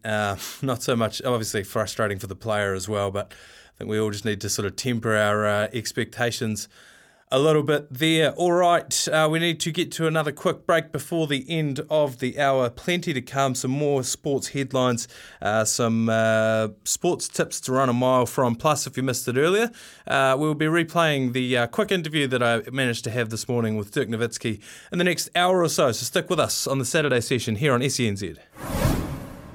Welcome back into the Saturday session with Mania filling in for McCarty. He'll be back next week. That might be the earliest I've ever heard that song on a Saturday. That's usually in 12 hours' time when they're shutting the bar up and they play this one. We just talked to Hamish Bennett. If you want to go and listen to that, that'll be up on the app very soon. Talking all things Black Caps, where he sees them going into the World Cup, why we shouldn't worry, and how Kyle Jamieson should be managing this return back from injury from someone who's been there and done that. The news that we talked with Justin Nelson about before out of the NBA is that Kyrie Irving has requested a trade. If you've heard this before, that's because he requested a trade earlier on this season. Now, Bill Simmons of The Ringer fame, formerly of Grantland and ESPN fame, he used to write a yearly trade value column, which I think we should probably do for the NRL, Ben. And so I've just gone through that and trawled through to find where Kyrie Irving might be, because, he's a star player, you would say, in terms of talent, probably a top 25 player. Where do you think he ranked, Ben, on Bill Simmons' trade value column? Give me like a 20 sort of a bracket of 20 numbers, if you know what I mean. 10 to 30. 10 to 30, you think? There were 70 players listed on this thing all up, and Kyrie Irving was not on that list. He didn't make it into Bill Simmons' top 70 trade valued players. There was an honourable mentions segment that featured a whole bunch of players you've never heard of, except for Steph Curry's brother, Seth Curry. He was an honourable mention, as was Kristaps Porzingis, who I think probably you'd modelled your game off, I would imagine, back in the day, Ben. Then there was Incorrect. You would have been actually a Dirk Nowitzki kind of player, would you? I always like trying to practice the fadeaway, but I was never allowed to shoot unless it was off a rebound. Yeah. What, like a full court shot? Offensive rebound. Yeah, I'm with you. Yeah. So he didn't make the honourable mentions. He was not in the toughest omissions section. Bill Simmons ranked Kyrie Irving in the dishonourable mention list. So I don't know what the value is going to be for a player like him. We've talked before, Ben and I, one of my half-baked sports ideas was to use the money that we were going to use on the America's Cup to bring Russell Westbrook to the Breakers. Could Kyrie be in the future? Are they actually going to try Carmelo this time? Maybe Carmelo Anthony. He's not playing for anyone at the moment. Plenty to come in the next hour, including more sports headlines plus sports tips to run a mile from. And if you missed it earlier on, we did catch up with Dirk Nowitzki this morning for a brief chat about Steven Adams, about beating us in the 2002 FIBA World Champs as well. We'll play that out for you again in the next hour or so. Just coming up on 12:01 on your Saturday afternoon now. Welcome in to the SENZ Saturday session. No McCarty, Mania in for him this week. McCarty will be back. Regular programming will resume next week. Now, Super Rugby creeps forward every year. It seems to get earlier and earlier, and that is why SENZ Super Rugby Tipping 2023 is now open. This was absolutely phenomenal last year. You could win the ultimate New Zealand sports experience for you and a mate worth $2,500. All you have to do is sign up now at tipping.senzradio.nz. You can just Google SENZ Tipping Comp. It's great to get involved with your mates. It's much easier than sort of your fantasy leagues in the NRL or your NBA fantasy leagues as well. It's just 4 picks throughout the week, 4 or 5 picks throughout the week, and one of them is worth bonus points. Basically, bragging rights is what you're trying to win over your mates. All that massive $2,500 prize as well. It's time now, if I am correct, for the sports headlines. Manchester United boss Erik ten Hag, am I pronouncing that correctly, Ben? Erik ten Hag has asked his players to focus on football after teammate Mason Greenwood had all criminal charges against him dropped. The Crown Prosecution Service said on Thursday that the charges against 21-year-old were discontinued after key witnesses withdrew their involvement. United is to conduct its own process, quote unquote, before deciding what to do next, with Greenwood still suspended by the club. Zaire Wade, the son of former NBA star Dwayne Wade, has agreed to sign with the Cape Town Tigers of the Basketball Africa League, a source has told ESPN. Wade averaged 4.6 points, 1.9 assists in 13 games for the Utah Jazz's G League Salt Lake City Stars last year. Relatively unimpressive. The 6'1" guard took part in the BAL's recent combine in Paris with his father in attendance. Wade is expected to join Cape Town in South Africa immediately in preparation for the 2023 BAL season. The BAL season will again feature the top 12 club teams from 12 African countries, playing a total of 38 games in Dakar, Senegal, Cairo, Egypt and Kigali, Rwanda, over a 3-month span. American car manufacturer Ford has announced this morning that it will be returning to Formula One as an engine supplier to defending champions Oracle Red Bull Racing and Scuderia Scuderia. The deal is set to kick off in 2026, God, it's 2023 already, and run for at least 4 years to 2030 in what the two firms are labelling a long-term strategic technical partnership. And British record signing Enzo Fernandez made his Chelsea debut, but could not help his new side claim only their second win of 2023 as they were held by Fulham at Stamford Bridge. I'm going to need to know more about our man Mason Greenwood, Ben. I'm not across this story. Football can tend to be a blind spot for me. What did he do? Can we even say what he did? He had some, put it this way, had some very horrible allegations made against him. Which has pretty much seen him, he has not played in well over a year. And it's hard to know whether he will actually play again. It says that the charges have been dropped, but based on the allegations and what was leaked on social media, it's probably hard to see him getting back. But anytime a team, a player or an administrator has to come out and say, we need to focus on football, that is a bad sign. Zaire Wade, not making it. I mean, he played for the G League. There's obviously a value in signing a player like him, being Dwayne Wade's son, but a rather unimpressive stat line for the G League where they generally post massive numbers. You know, you will see players go from the NBA who you see on the end of a roster. The next time you see them, they're playing, 40-something minutes for the Rio Grande Valley Vipers and scoring about 50 points a game. So a little bit unimpressive. I honestly think that about LeBron's son as well. There's so much noise coming out about him and what he's going to do in the NBA, you know what I mean? And that LeBron keeps talking about the fact that he wants to play with his son as well in the NBA. A lot of the reports are saying he might not be good enough to get him in there. But if you were a team, if you were a franchise and you wanted to attract LeBron to come and play for your team, would you draft LeBron's son on the off chance that you can get a 40-year-old LeBron to come and play for your club? Yeah, but it's probably lots of it's probably to do with the marketing, because you get a guy like that, a part of your franchise, it probably increases the value and everything that comes with it. People buying LeBron jerseys, people buying his son's jerseys. It depends what way you look at it. But business these days, lots of it's about making money, so people will see that as an opportunity to do that. So yeah, they probably would. On a related note, he's actually tweeted this morning. LeBron James is the king of the subtweet, the tweet about something that's happening where he actually doesn't refer to the thing that's happening as a way of having plausible deniability. Of course, the big news in the NBA that we've been talking about all day is that I met Dirk Nowitzki this morning. And the next biggest story is that Kyrie Irving has requested a trade from Sean Marks' managed Brooklyn Nets. LeBron James just tweeted a king emoji and I believe an eyeball emoji. Reading between the lines there, he's saying, could there be a reunion of Kyrie and LeBron from 2016? Would that be enough? Ben, do you think that would be enough to turn the Lakers around? Or is this season too far gone? Absolutely not. I would not want a cancerous player like that on my team. You don't think that they could, bury the hatchet, get along together, that they've hashed out all of their, issues? No, I'm sorry. It doesn't fly with me. So before Anthony Davis went down with his most recent injury, which he's come back from, the Lakers weren't too far out of the top eight who make it through into the playoffs. They are currently sitting in a 12th position. They're 25 wins and 28 losses. They would need to win their next sort of 3 or 4 games to make it into the playoffs.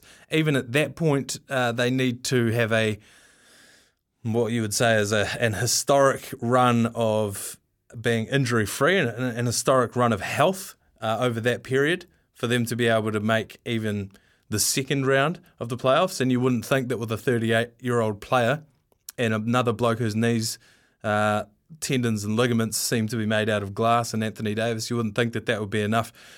You don't think that adding a toxic player like Kyrie Irving onto that mess makes it any better, do you? No, but that's probably part of me as well, and the dislike of the way the sport is going.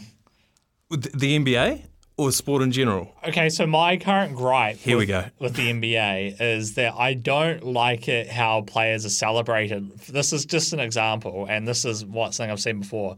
It would be like James Harden scores 40 points and massive win for whoever he plays for. Mm-hmm. It's like, yeah, okay, he scored 40 points, but how many shots did he take? He took 35 shots. Mm-hmm. You can't tell me that is good basketball. Well, it has been proven not to be. It's certainly not winning basketball. But that's the way it's shown, is that is good basketball, is scoring 40 points off 35 shots, which in actual fact is terrible. The way, I guess, that defense isn't played as much anymore, and lots of it's just isolation, one-on-one. Because I like the old school in the post. Move the ball. Yeah, move the ball.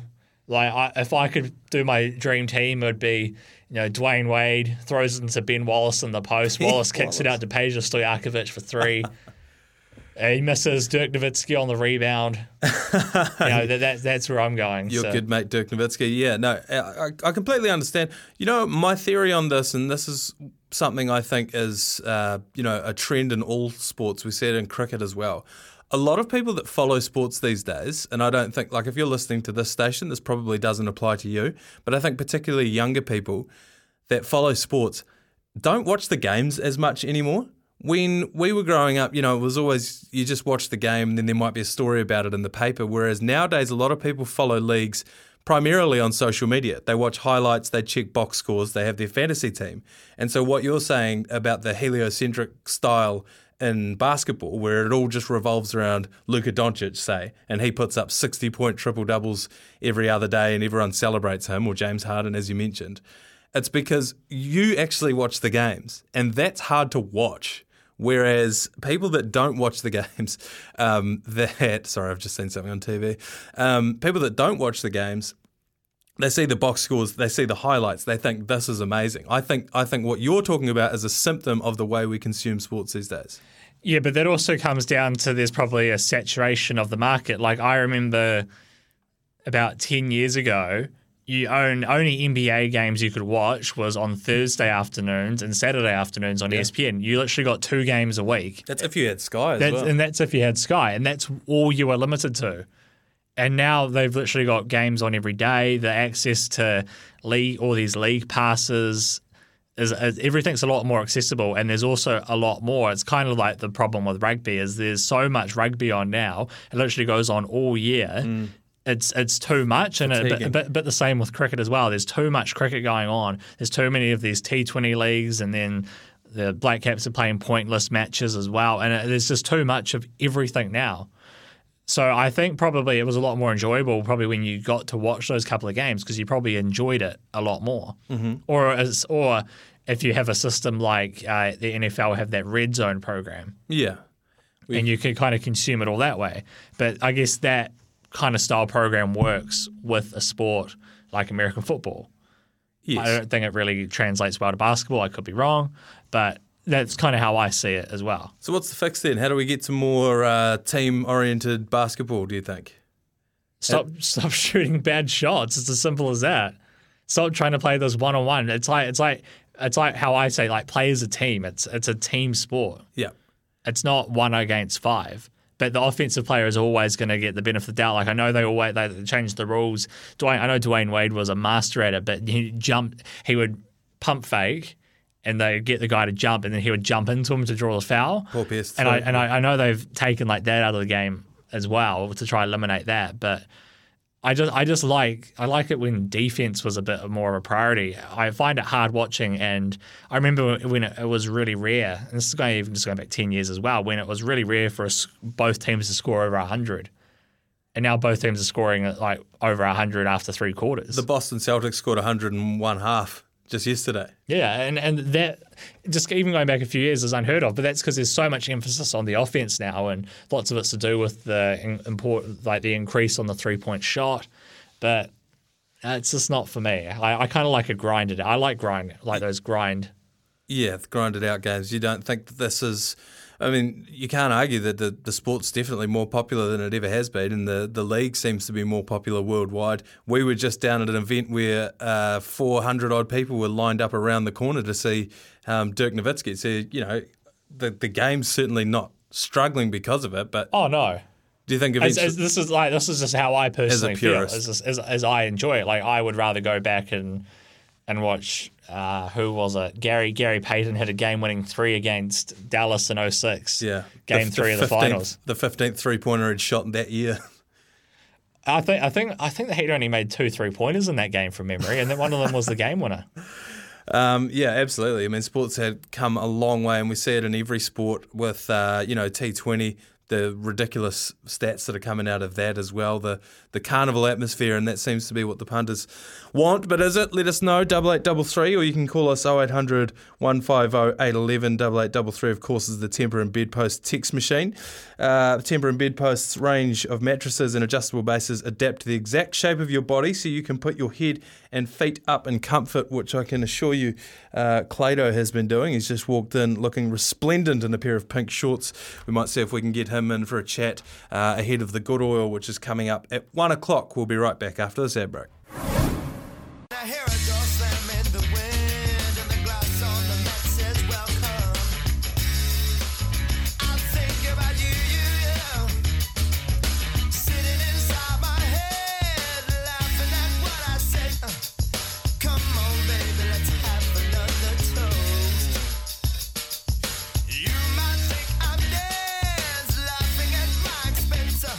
Let's fill the cup, let's wash away the ghost.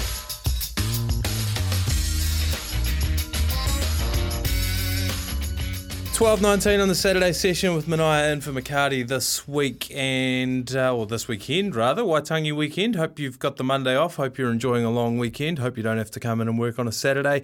And if you do, I hope that you managed to tick something off your bucket list while you're at work, because I did.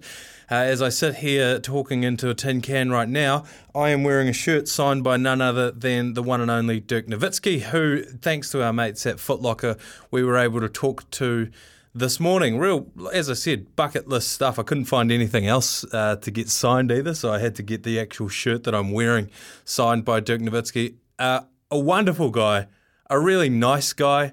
He just came in smiling from the get-go, really friendly.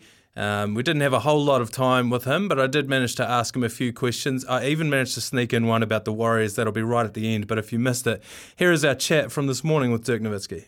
Right, Dirk, well, first of all, mate, congratulations on making it all the way to the back end of the world. What brings you to New Zealand? Well, originally this tour started in Australia. Did a little basketball promo. You know, I played with Chris Anstey for a year, and we stayed in touch. And he invited me down here to do some stuff in Australia, and I said, while I'm all the way down here already, and I brought my family, we might as well stop in New Zealand and have a good time and show my family this beautiful country. So that's what brought us here, and we're excited. Yeah, we're excited to have you. You've met my producer over there, Ben. Okay. Ben reckons he can windmill dunk. What do you reckon? Windmill dunk?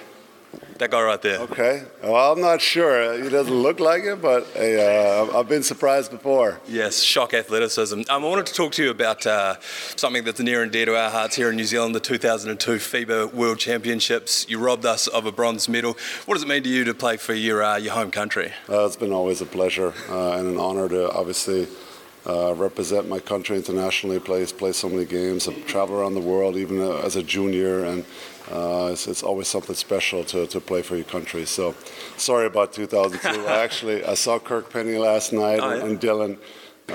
We stayed in touch over the years. Actually, Kirk Penny is with the same FIBA Players Commission that I'm on, so we're constantly in touch. And I saw him a little bit last night. It was good to see the boys. Someone that hasn't turned out for the Tall Blacks yet is Steven Adams. I know you played against him. We'll talk about that in a second. But would you love to see Steven Adams turning out for the Tall Blacks?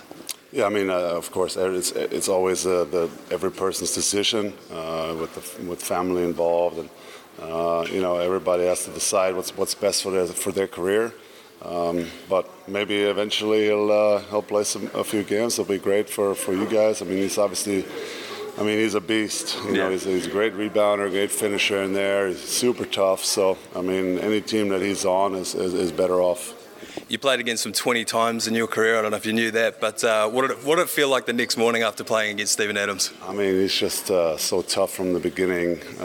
Just always knows where to be, where to set the screens. Great rebounder, great role player, great finisher in there. Sneaky, athletic, And what I love about him most is he cares about the team. You know, he doesn't care about individual stats. When he helps his team win, that's when he's happy, and that's the guy you want on your team. We've got a team here in New Zealand called the Warriors, not the Golden State Warriors, but the New Zealand Warriors. They're a rugby league team. Every year we say that it's our year for the Warriors. Unfortunately, we're yet to win a competition. I'm going to ask you a question. Please, can your answer just be, it's our year? What do you make of the Warriors this year? It's our year. Yes, we got it. Thanks very much, mate. Dirk Nowitzki there from this morning. We had a couple of minutes where we were able to chat to him, one of 2 radio stations that were able to do that, but you don't need to listen to the other one. Ben, he was a bit dubious about your dunking ability, but he sized you up, and I think he said maybe. Well, it was quite funny because I think I said before, when you guys were out, I think you were talking to some people outside. I was standing and they were running through how they were going to do things. And I said, use me as an example. And I popped up and he actually said, can you actually? I was like, I did it once.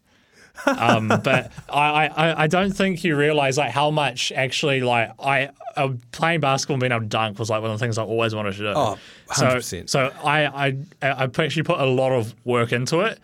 So I used to watch like videos on YouTube of what guys did for training for dunking. Skipping? There was a lot of skipping, jumping up steps. So you kind of just, standing at the bottom step, you kind of crouch down and try to jump up as far as you can. Mm-hmm. And another one which is a bit explosive. So you kind of stand up on something that like you used to go to the gym and you stand on something that's like about a foot tall, jump down, and then you'd try to jump up on something that's about 1.5 feet. Then you put like another half foot on there. So you used to do things like that. Yeah. And my legs, I remember were in absolute agony. And I remember the day I first dunked as well. It was literally like starting at like half court and just running with the ball just to try to get enough speed. And not dribbling. Not dribbling, just trying to do all those things. And then when you kind of get it and you get that feel, it was something you just wanted to keep working on. And it was a lot of hours trying to be able to do it because it was something that I always wanted to do. So, and now Dirk Nowitzki knows that you can do it. Well, I can't do it anymore. I could probably dunk. I could probably do like a simple one-handed tennis ball. Knows that you could do it. Yeah, I can't even grip a basketball like I used to be able to. It's just you just stop doing it and it just goes. Well, Dirk believes. Look, we were down there at Foot Locker for a wee while on Queen Street. We talked to a couple of the punters down there. We got the vibe. We can show you what it looked like down there. It was actually madness for 8 a.m. on a Saturday morning in the middle of Auckland. That video will be out next week and we'll be able to replay that clip for you wherever you get your podcasts. I suppose they're up. It's up on Twitter as well if you want to go and check that out. 2, all right, the fridges are loaded, the TAB accounts are loaded, and the Good Oil team are outside in the studio getting really fired up. We're going to go to a quick ad break here. When we come back, we're going to take a bit of racing action for you. We'll debrief it all with Clado in just a few minutes' time. Good afternoon, Clado. How are you? Good afternoon, Manide. Enjoying your new stunt there? Yeah, it's been not too bad actually. If every day was like today, it would be very enjoyable. Get to meet one of your idols this morning. Well, Craig's just texted in, "Hey, Manide, what have you been up to so far today?" Not much, eh? Cool. You'll be nice and fresh for the Good Oil then. Yeah, might as well hang around. We need a third guest. Yeah, well, how is the Good Oil shaping up? And before we get to that, you were frantically jotting some notes down while that race was running. How did it go for you? Yeah, favourite punter's happy, naughty but nice. Yep. Yeah, so that would apt description of a few people we know, but naughty but nice. Kylie Williams' favourite getting home from Proper 12 and Lady Encanto, but looks like glorious day down there at Otago today. Doesn't it? Isn't it? 30 degrees I think they had yesterday out of here. Before. Yeah. Oh, geez. They're good to get to 24 during the week here in Auckland. It was too hot for me. They're good for one a year, I think, down that way. Yeah. Not a bad racetrack in terms of an event. I spent 3 years down there studying in Dunedin and the races out. Studying. Bachelor in beer drinking, and I think I majored in the races once a year down there. It's absolutely phenomenal. And a few storylines. We were talking to Shane Cuthbert, who works here in the office at SENZ yesterday, saying that Te Akeau's sent a few horses down there. Yes, yeah. The 50th running of the White Robe Lodge. It's a Group 3 sponsored by the Andertons. Of course, they're the big name in the South Island racing around that area. So the White Robe Lodge and Te Akeu sent a couple of live chances down.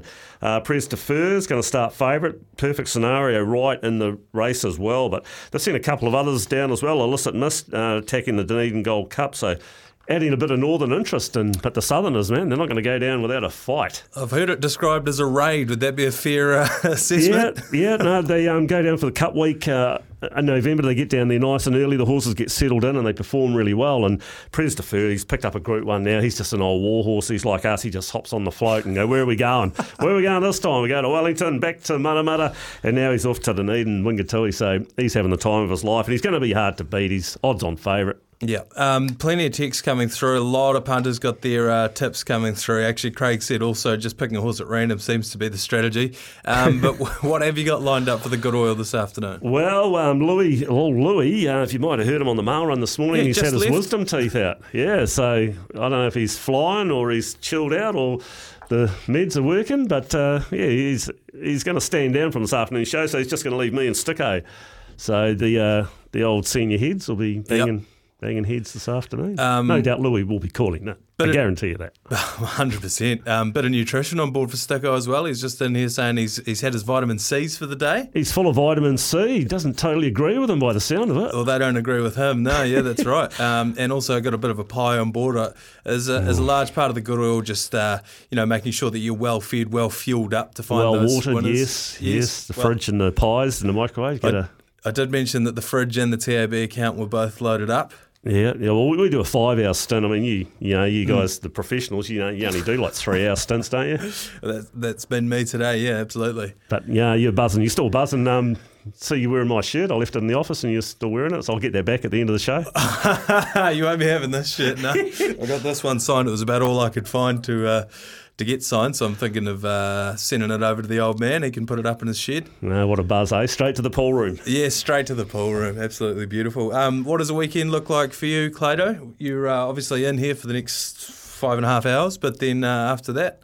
Yeah, there's Tauranga races tomorrow, so we'll look forward to that. We'll do the form for that overnight and tomorrow, and have a head buried in there, and Tauhera Nikau on Monday. So plenty of racing coming up. That's all we live for, mate, really. Yeah, awesome. Are you heading down to Tauranga for those races? It's sort of 50-50. It's just with all the roads and that. Don't want to get caught out, and then you sort of stay the night. You drive back Monday with all the rest of the Aucklanders trying to get home. It's not much fun. No, and you were saying that your car got caught in the flooding? Yeah, the work car in the basement just around the corner. And in fact, probably about 300-400 metres from the building, downstairs, down below in the basement, water up to the bonnet, and they had a whole lot of stuff in there. I tried to retrieve it, but I looked and smelled it, saw the colour, and was like, got the fuel card out, so the rest can stay. It is terrible, the flooding, because it's not just water, it's dirty, brown, murky, disgusting water, and it's just smell, and the look about it is just walk away, they're all written off. Yeah, well, absolutely. Even here in the office, you can still smell the dampness. Yeah, there's the black Mercedes on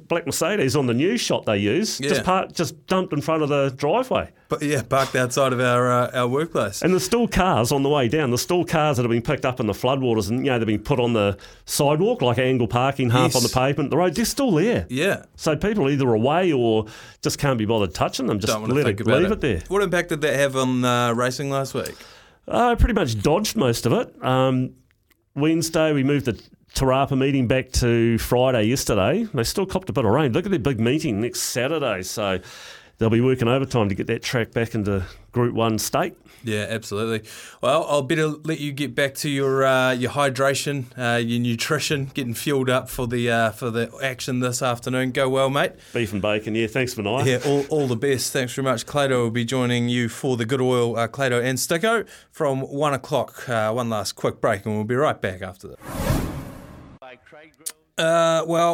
Congratulations or commiserations, depending on how that one went for you. It is 12:49 in the Saturday session. We've got about 6 or 7 minutes left on our Saturday show, after which Clado and Sticko will be in. They're outside having a bit of a planning meeting. Looks very, very serious. I believe it was a steak and cheese pie that was being eaten. The fridge is loaded. The TAB account is loaded.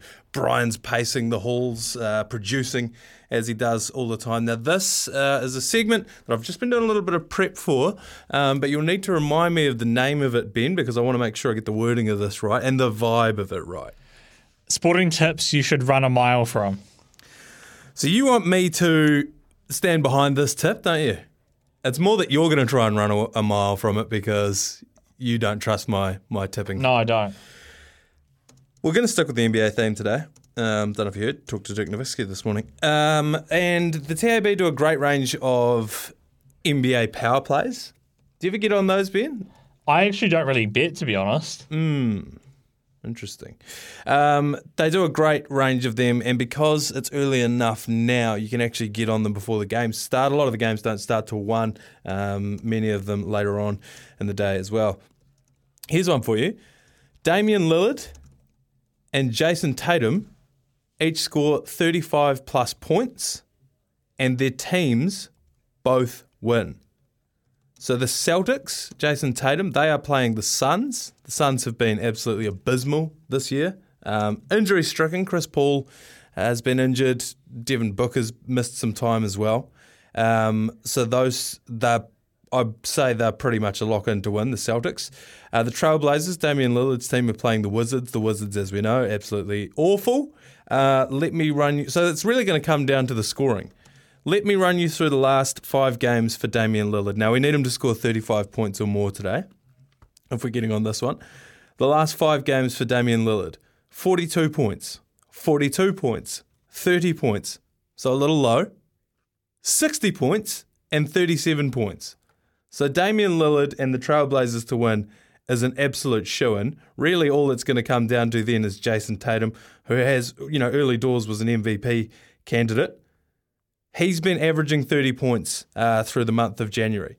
So basically, he's had 1 35-point game. So basically what you're betting on is, does Jason Tatum score 35 points? And the odds they're giving you for that is $10.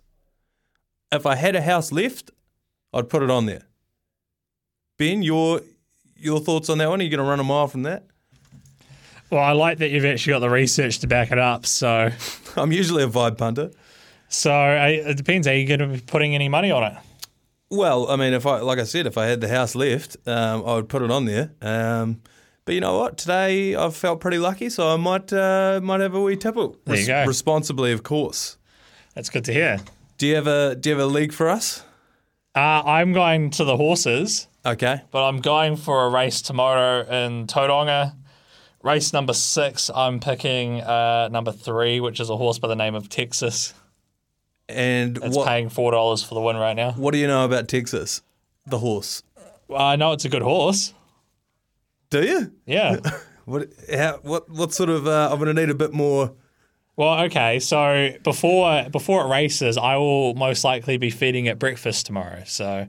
Is that right? So I'm going to put faith in the horse that I feed tomorrow morning will win. What are you mixing up for it? What are you feeding it? I have to check the board, mate. I don't know what's on the board at the moment. A couple of carrots, some cabbage. What are we talking? No, you give them like proper horse feed. Like they've got like a balancer, which has got your oatsy kind of stuff, and an apple, perhaps. No, we literally just give them. You buy your bag of horse feed. A lump of sugar. No. I'm asking you to give me enough to believe in. Well, I don't know the contents of what is in said food. So you're just going off vibe, and the vibe is you're going to be feeding it tomorrow morning. So it's going to win. Whereabouts is that again? Tauranga. So you're going to make it down there? Clado City. No, I'll be working. What's that? Sorry. I'll be working here, but in the morning I go feed some horses on Sundays, and then I come straight here and work. So you're going to feed that thing here in Auckland. Yep. It's going to be down there in Tauranga, and you believe it's going to win you some money. Well, I'm not putting any money on it, but you asked for a tip, so I gave you one. So you're running a mile from your own tip.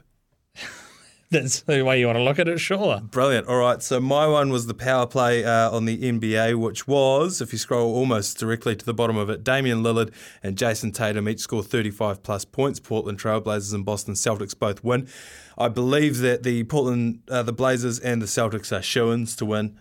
Damian Lillard has been on a tear lately. He will not score less than 35 points. You're basically getting $10 odds on Jason Tatum to score 35 points or more. So it's up to you whether you want to run a mile from that or not, but that is my entry into that. This has been a great show today. Sorry, Ben, yes?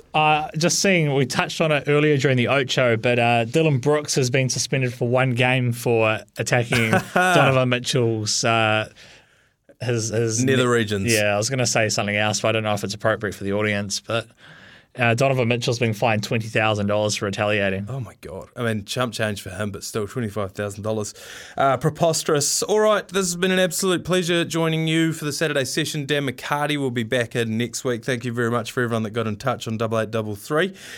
You can go back and listen to all of the stuff that we had on today, including that interview with Dirk Nowitzki, if I didn't mention it. The interview with Justin Nelson, talking all things basketball, the Sal's NBL, not too far away. The Breakers playing tonight to secure the second seed and make their lives a bit easier for themselves. Plus, Hamish Bennett was a great chat. It's always great talking to Hamish Bennett out of Queensland at the moment, just out of Brisbane there. Sounds like an absolutely delightful part of the world. He's coaching over there. His thoughts on Kyle Jamison's return, his thoughts on the Black Caps a year out from the... less than a year out from the ODI World Cup. It's been an absolute pleasure having you alongside with me. Hopefully I've made your morning a little bit more enjoyable. We will see you again down the track. Thanks very much, Ben. Thanks very much, Logan, who came down before, and enjoy the good oil.